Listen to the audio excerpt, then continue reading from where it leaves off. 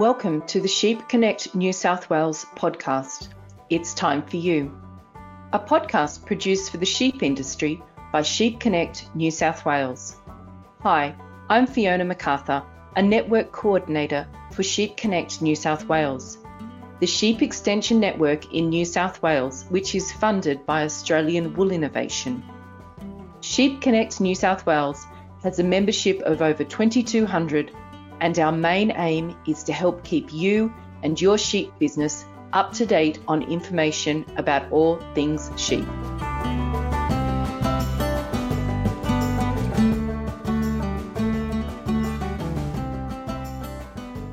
Australian Wool Innovation and the Australian Merino Sire Evaluation Association, or AMSI, have teamed up with 5 sites to deliver the Merino Lifetime Productivity Project, known as the MLP.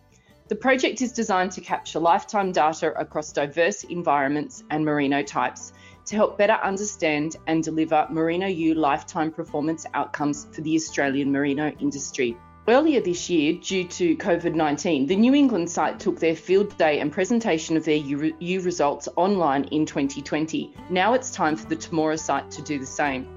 In this episode of It's Time for You, I'm joined by Lexi Cesnik and Ben Swain from the MLP to discuss the MLP project and the Temora site.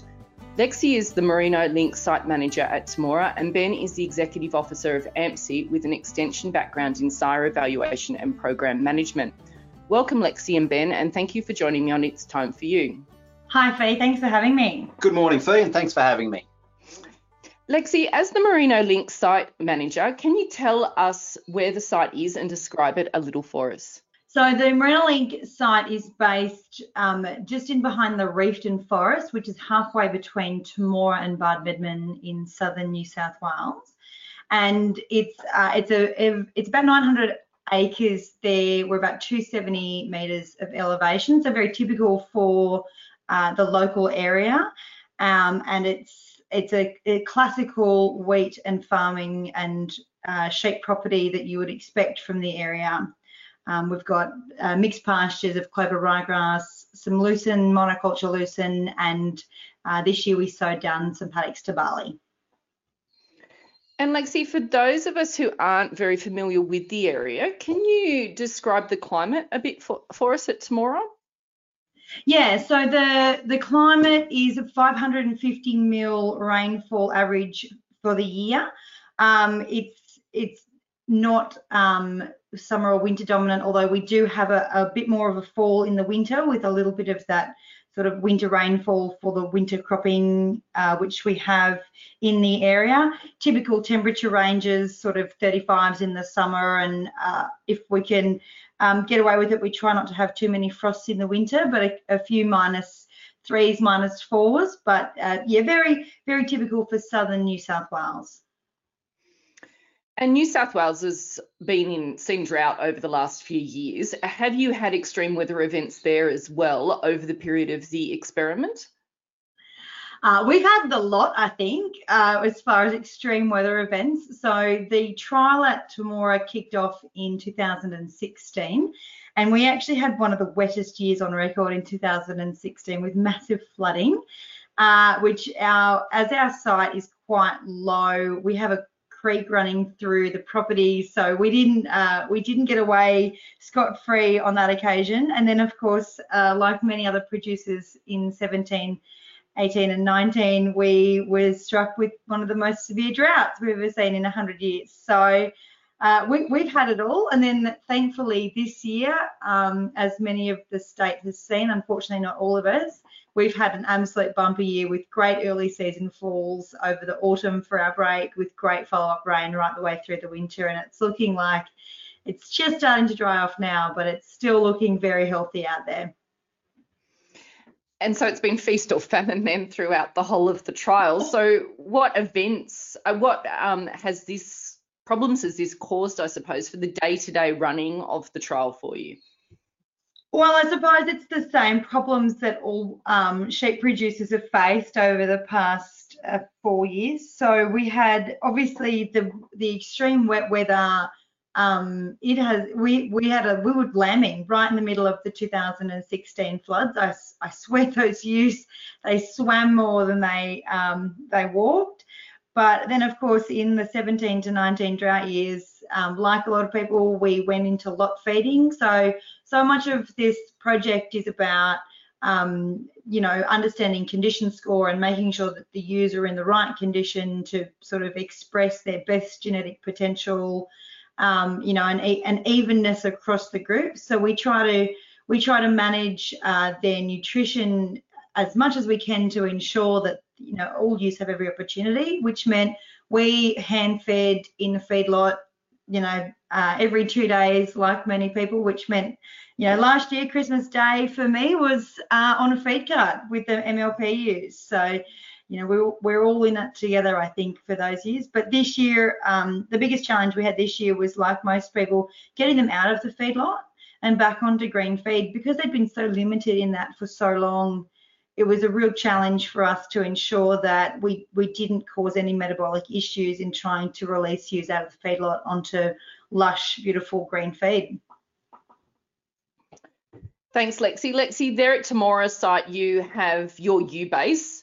Can you tell us how you source them, where they've come from, how many you have, and sort of a little bit about them? Yeah, so we needed about 1,200 ewes for the AI programs for 2016 and 2017 to sort of create what we call the F1 ewes, which are the ewes we measure. We started with the blue chip livestock ewes, which were the daughters of Samsara Valuations that we owned, that Moses and Son owned at the time.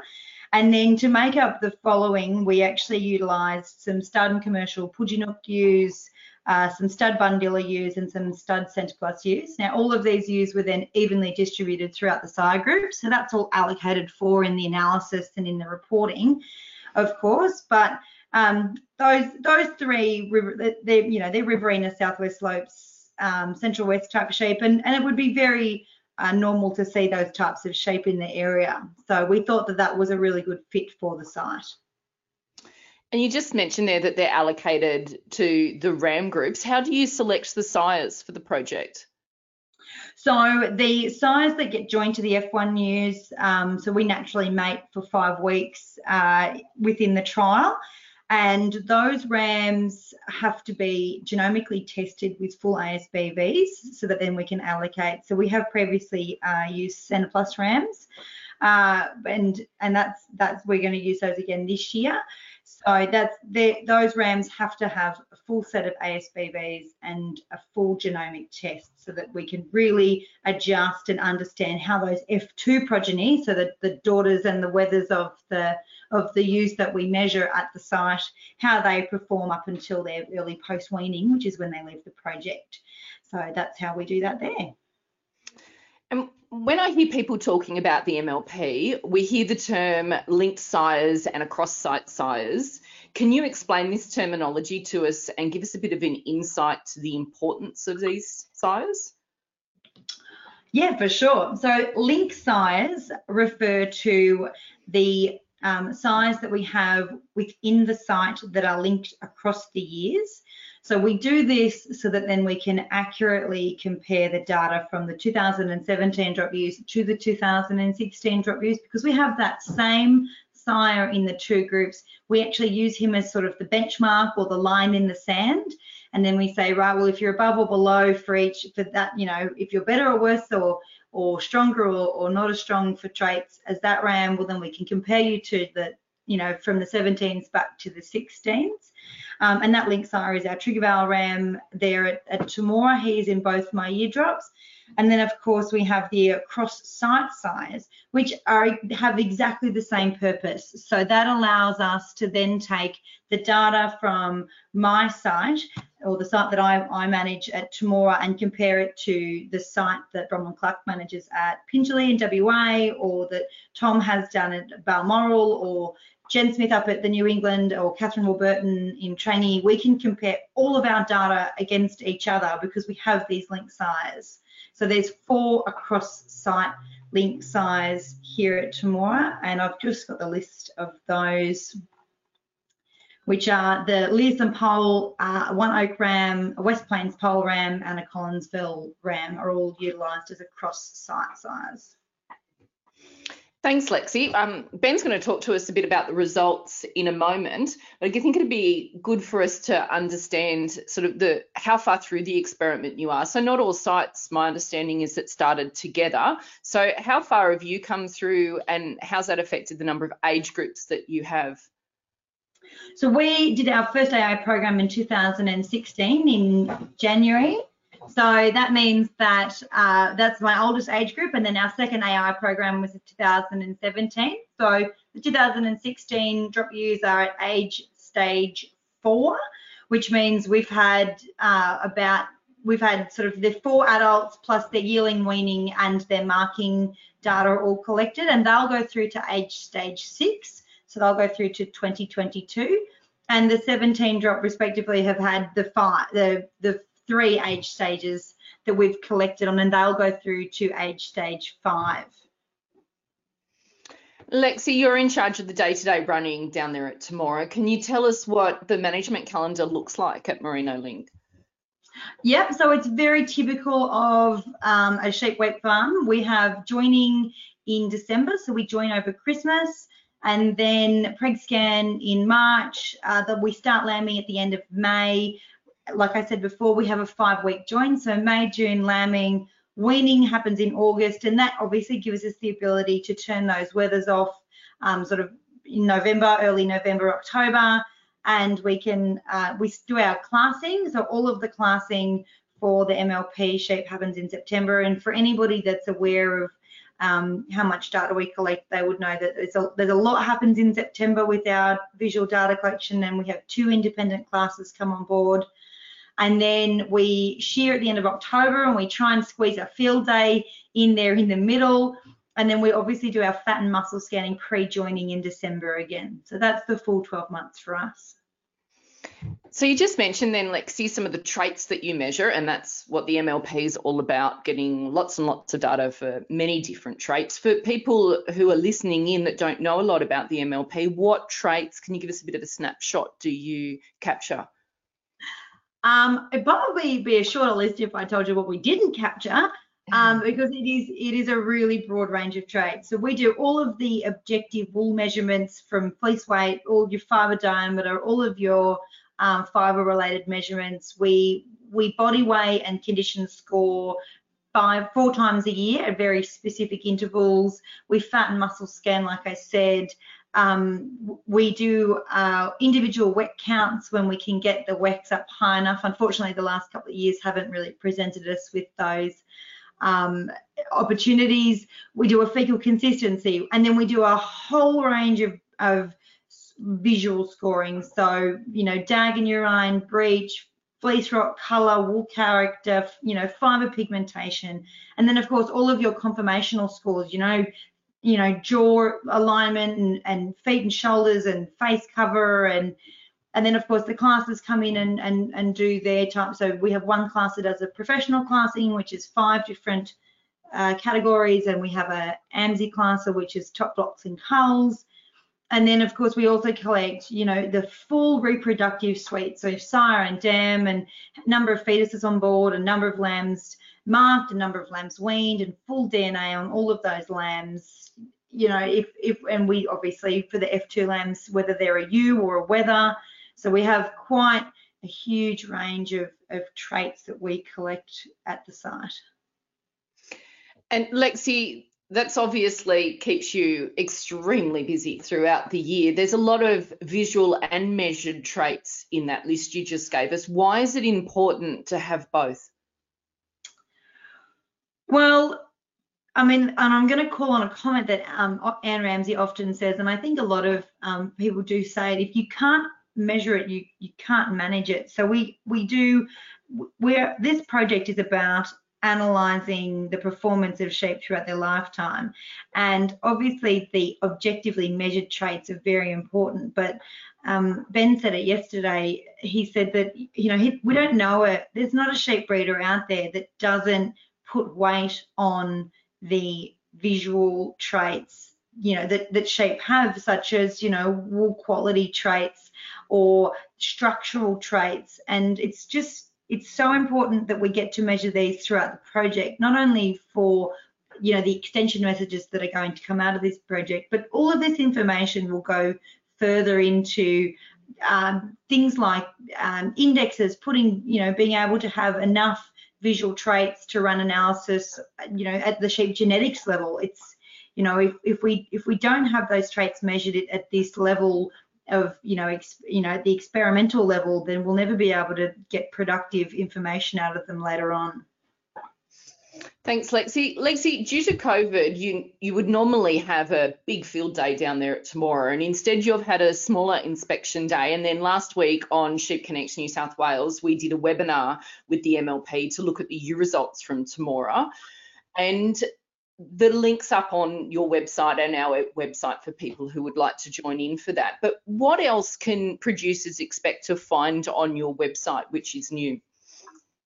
So we're really excited to have our website. It's a part of the Merino Superior Sires site. So you'll be able to jump on there very soon. You'll have the webinar recording from last week, which will be out. You'll also have the full report, which will give you, the full analysis for this year. So how each of the sire groups performed for all of their traits that we've just gone through.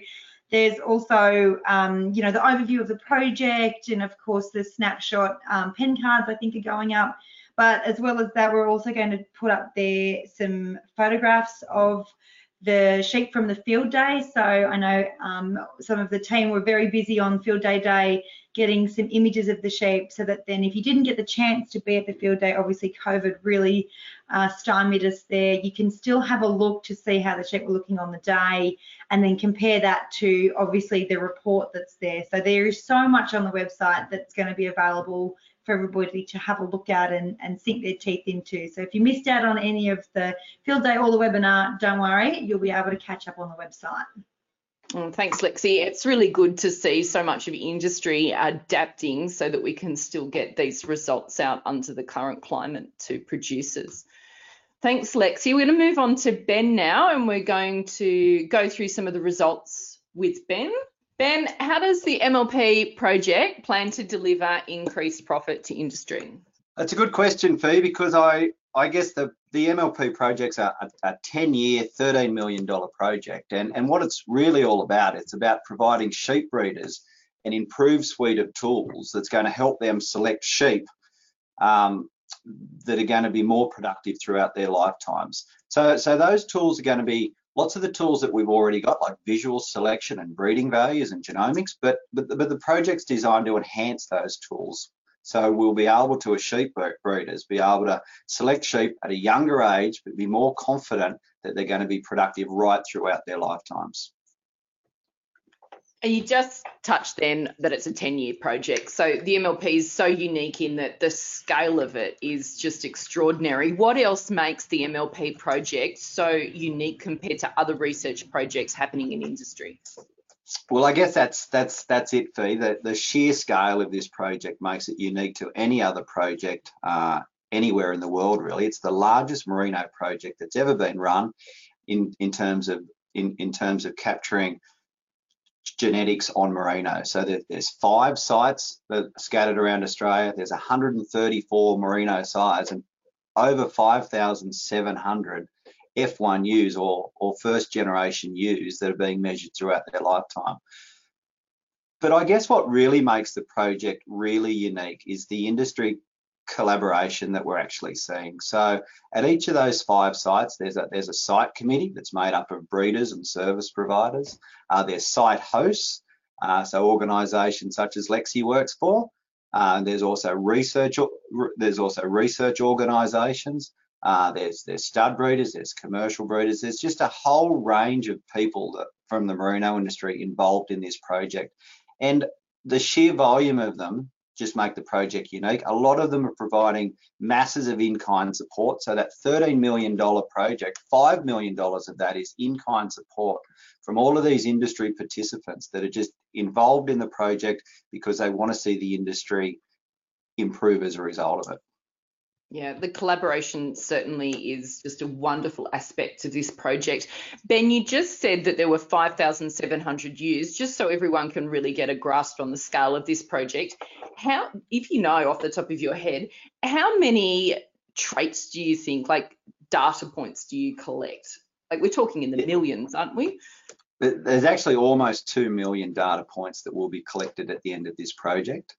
We're currently just over the million data points mark, so we're about halfway through the project, and data's flowing in really well, but we're only halfway there. We've still got lots and lots and lots of data collections still to come on this project.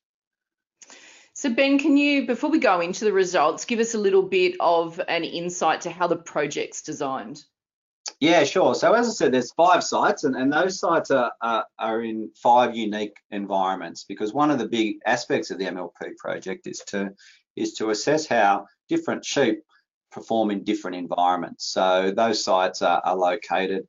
There's 3 in New South Wales, there's 1 in Victoria, and 1 over in Western Australia. And as Lexi pointed out, all of those sites have got link sires. So of the 134 sires in the project, there's lots of link sires that are joined across those multiple sites. So there's 2 link sires that Lexi mentioned that are joined across all of the sites. So they're a really important part of the project design in terms of us being able to relate all of that data together. The 134 sires themselves are a really important part of the design as well, because they were specially selected to be diverse. We didn't just go and find the first 134 merino sires we came across. We went out into an industry nomination process over the first 2 or 3 years of the project to look for as much diversity in the sire base as we could. So that didn't only mean we wanted sheep that cut lots of wool and sheep that cut less wool, or high fibre diameter and low fibre diameter, high reproduction, low reproduction. All of those are fairly easy to find. But we also then wanted a diversity in how rams are bred. Rams that are bred with using breeding values, rams that are bred that don't use breeding values, rams out of the show ring, rams out of benchmarking trials. So we wanted to collect up a huge range of different types of animals, different performance animals, and put them over those 5 environments. Ben, as Lexi's just taken us through what producers are going to find on the website, then we've now got the 2016-2017 drop results up online, which is fantastic. So producers can start to see the first of the data coming through. When they have a look, what format are they going to find the results in? Yeah, so we try and cater for all interest groups, I guess. So when you open up an MLP report, it's easy to be overawed by the sheer amount of results or data that's in them, and that's for 2 reasons. A, because as Lexi said, we collect so much data. We collect, multiple records on multiple traits. So we put all of that in the report. So there's lots of different data in there. But most importantly, we actually report that data in 3 different formats. So we report it as raw data. So that's just how we collect it. So if the average fleece weight is 3.5 kilos, that's what we report. So that's one section of the reports. We also have an adjusted sire mean section, which basically takes the raw data from each of the sire groups and adjusts it for all of the fixed effects that we know about. So fixed effects are things like birth type and rear type of the progeny. So how many singles and twins were born in each of those sire groups? Because we know, being a twin, you will have a different production outcome than if you're born as a single. Also, the management groups are really important. So each year as these ewes go through their reproduction cycle, they're split into their single and twin bearing management groups. So we need to account for all of those things. We also account for the sex of the progeny. So when we first started the project, obviously we had lots of ewes and wethers. We've now taken the ewes through the MLP project. But to start with, there was also wethers in the project, which we did some early measurements on. And being a ewe or a wether, that actually affects your performance as well. And finally, we have flock breeding values, which take the adjusted sire means and they take them on further, and they account for the heritabilities of traits and the correlations between traits. So we know there's correlations between fleece weight and fibre diameter, for example, or fleece weight and body weight. We use those known correlations to provide an even more accurate assessment of the genetic potential of those rams. So just in summary, raw data, adjusted sire means, and flock breeding values. We don't expect people to use all 3 sets of those data, but they're all in there for people to use which ones they like to. Thanks, Ben. Look, I'm really mindful that you're only presenting on the website 2 years of data through what is going to be a much longer experiment. So it's really early days at the moment. But during the time that you've done the analysis on this data, have you seen any interesting links starting to appear that you could give us a snapshot of what we might be looking at? Well, I guess we have, but I guess it's also important to say that the analysis of this project really hasn't started, and it won't really start until the majority of the data is collected. It's a project that's aimed at looking at lifetime performance, so of course we need lifetime data. In saying that, we've got the Balmoral site down in Victoria that's actually a year in front of the Merino Link site, so it's only got a year to go. And the Merino Link site, as Lexi said, it's only got a couple of years to go. So we are now starting to collect data that can give us a bit of an indication of what we might see at the end. And I guess as a sheep breeder myself, I look at some of that data and I tend to find interesting things, and all things that interest me as a sheep breeder. And I guess one of them that's particularly obvious when you look at the Merino Link data is how important an adult fleece weight is when you're selecting ewes for lifetime production. So if we look at, if we look at shearing our ewes as hoggets or as yearlings or hoggets, and then using that fleece weight to select our ewes and predict their lifetime performance, we're actually cutting ourselves a little bit short. The correlations between yearling fleece weight and total lifetime fleece weight, they're pretty good. They're quite high at around 0.7 in the case of the Merino Link data.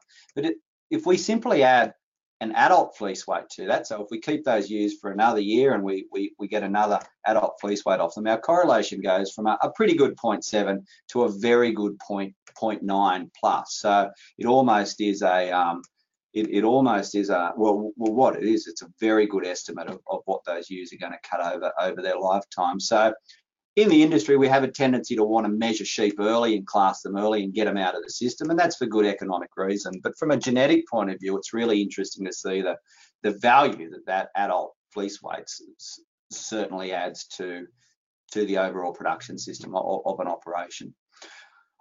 I guess the other interesting point that I keep coming back to when I look at the MLP data is the relationship between fleece weight and reproduction.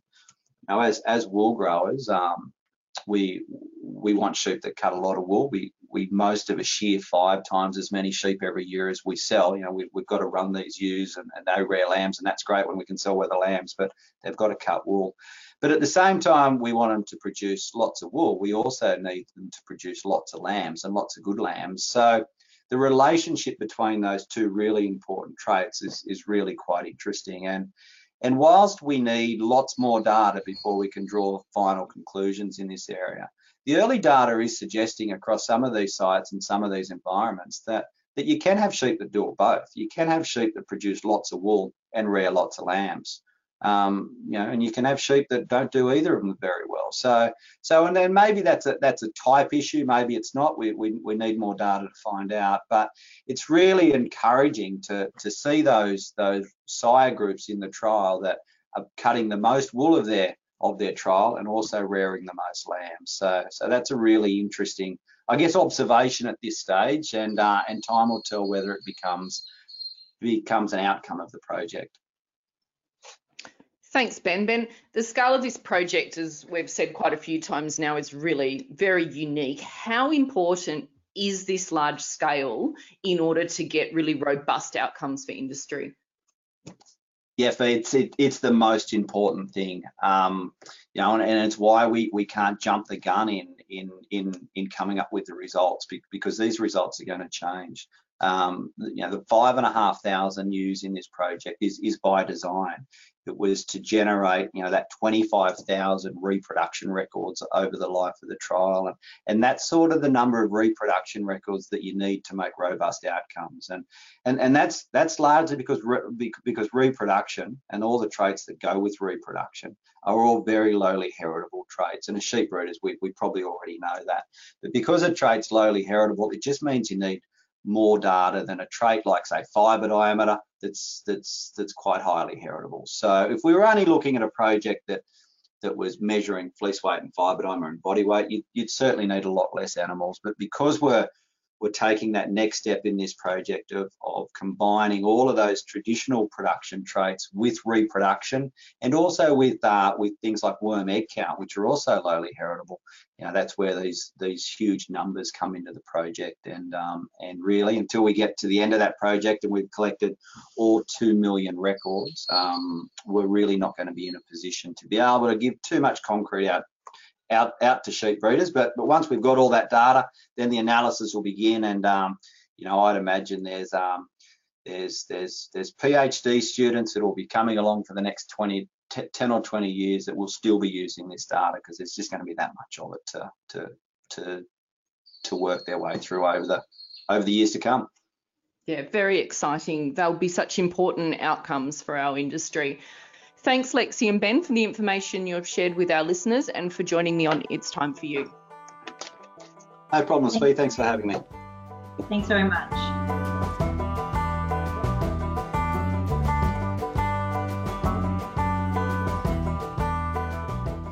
We hope you have enjoyed this episode of It's Time for You, the Sheep Connect New South Wales podcast. We'd appreciate it if you could share our podcast within your networks.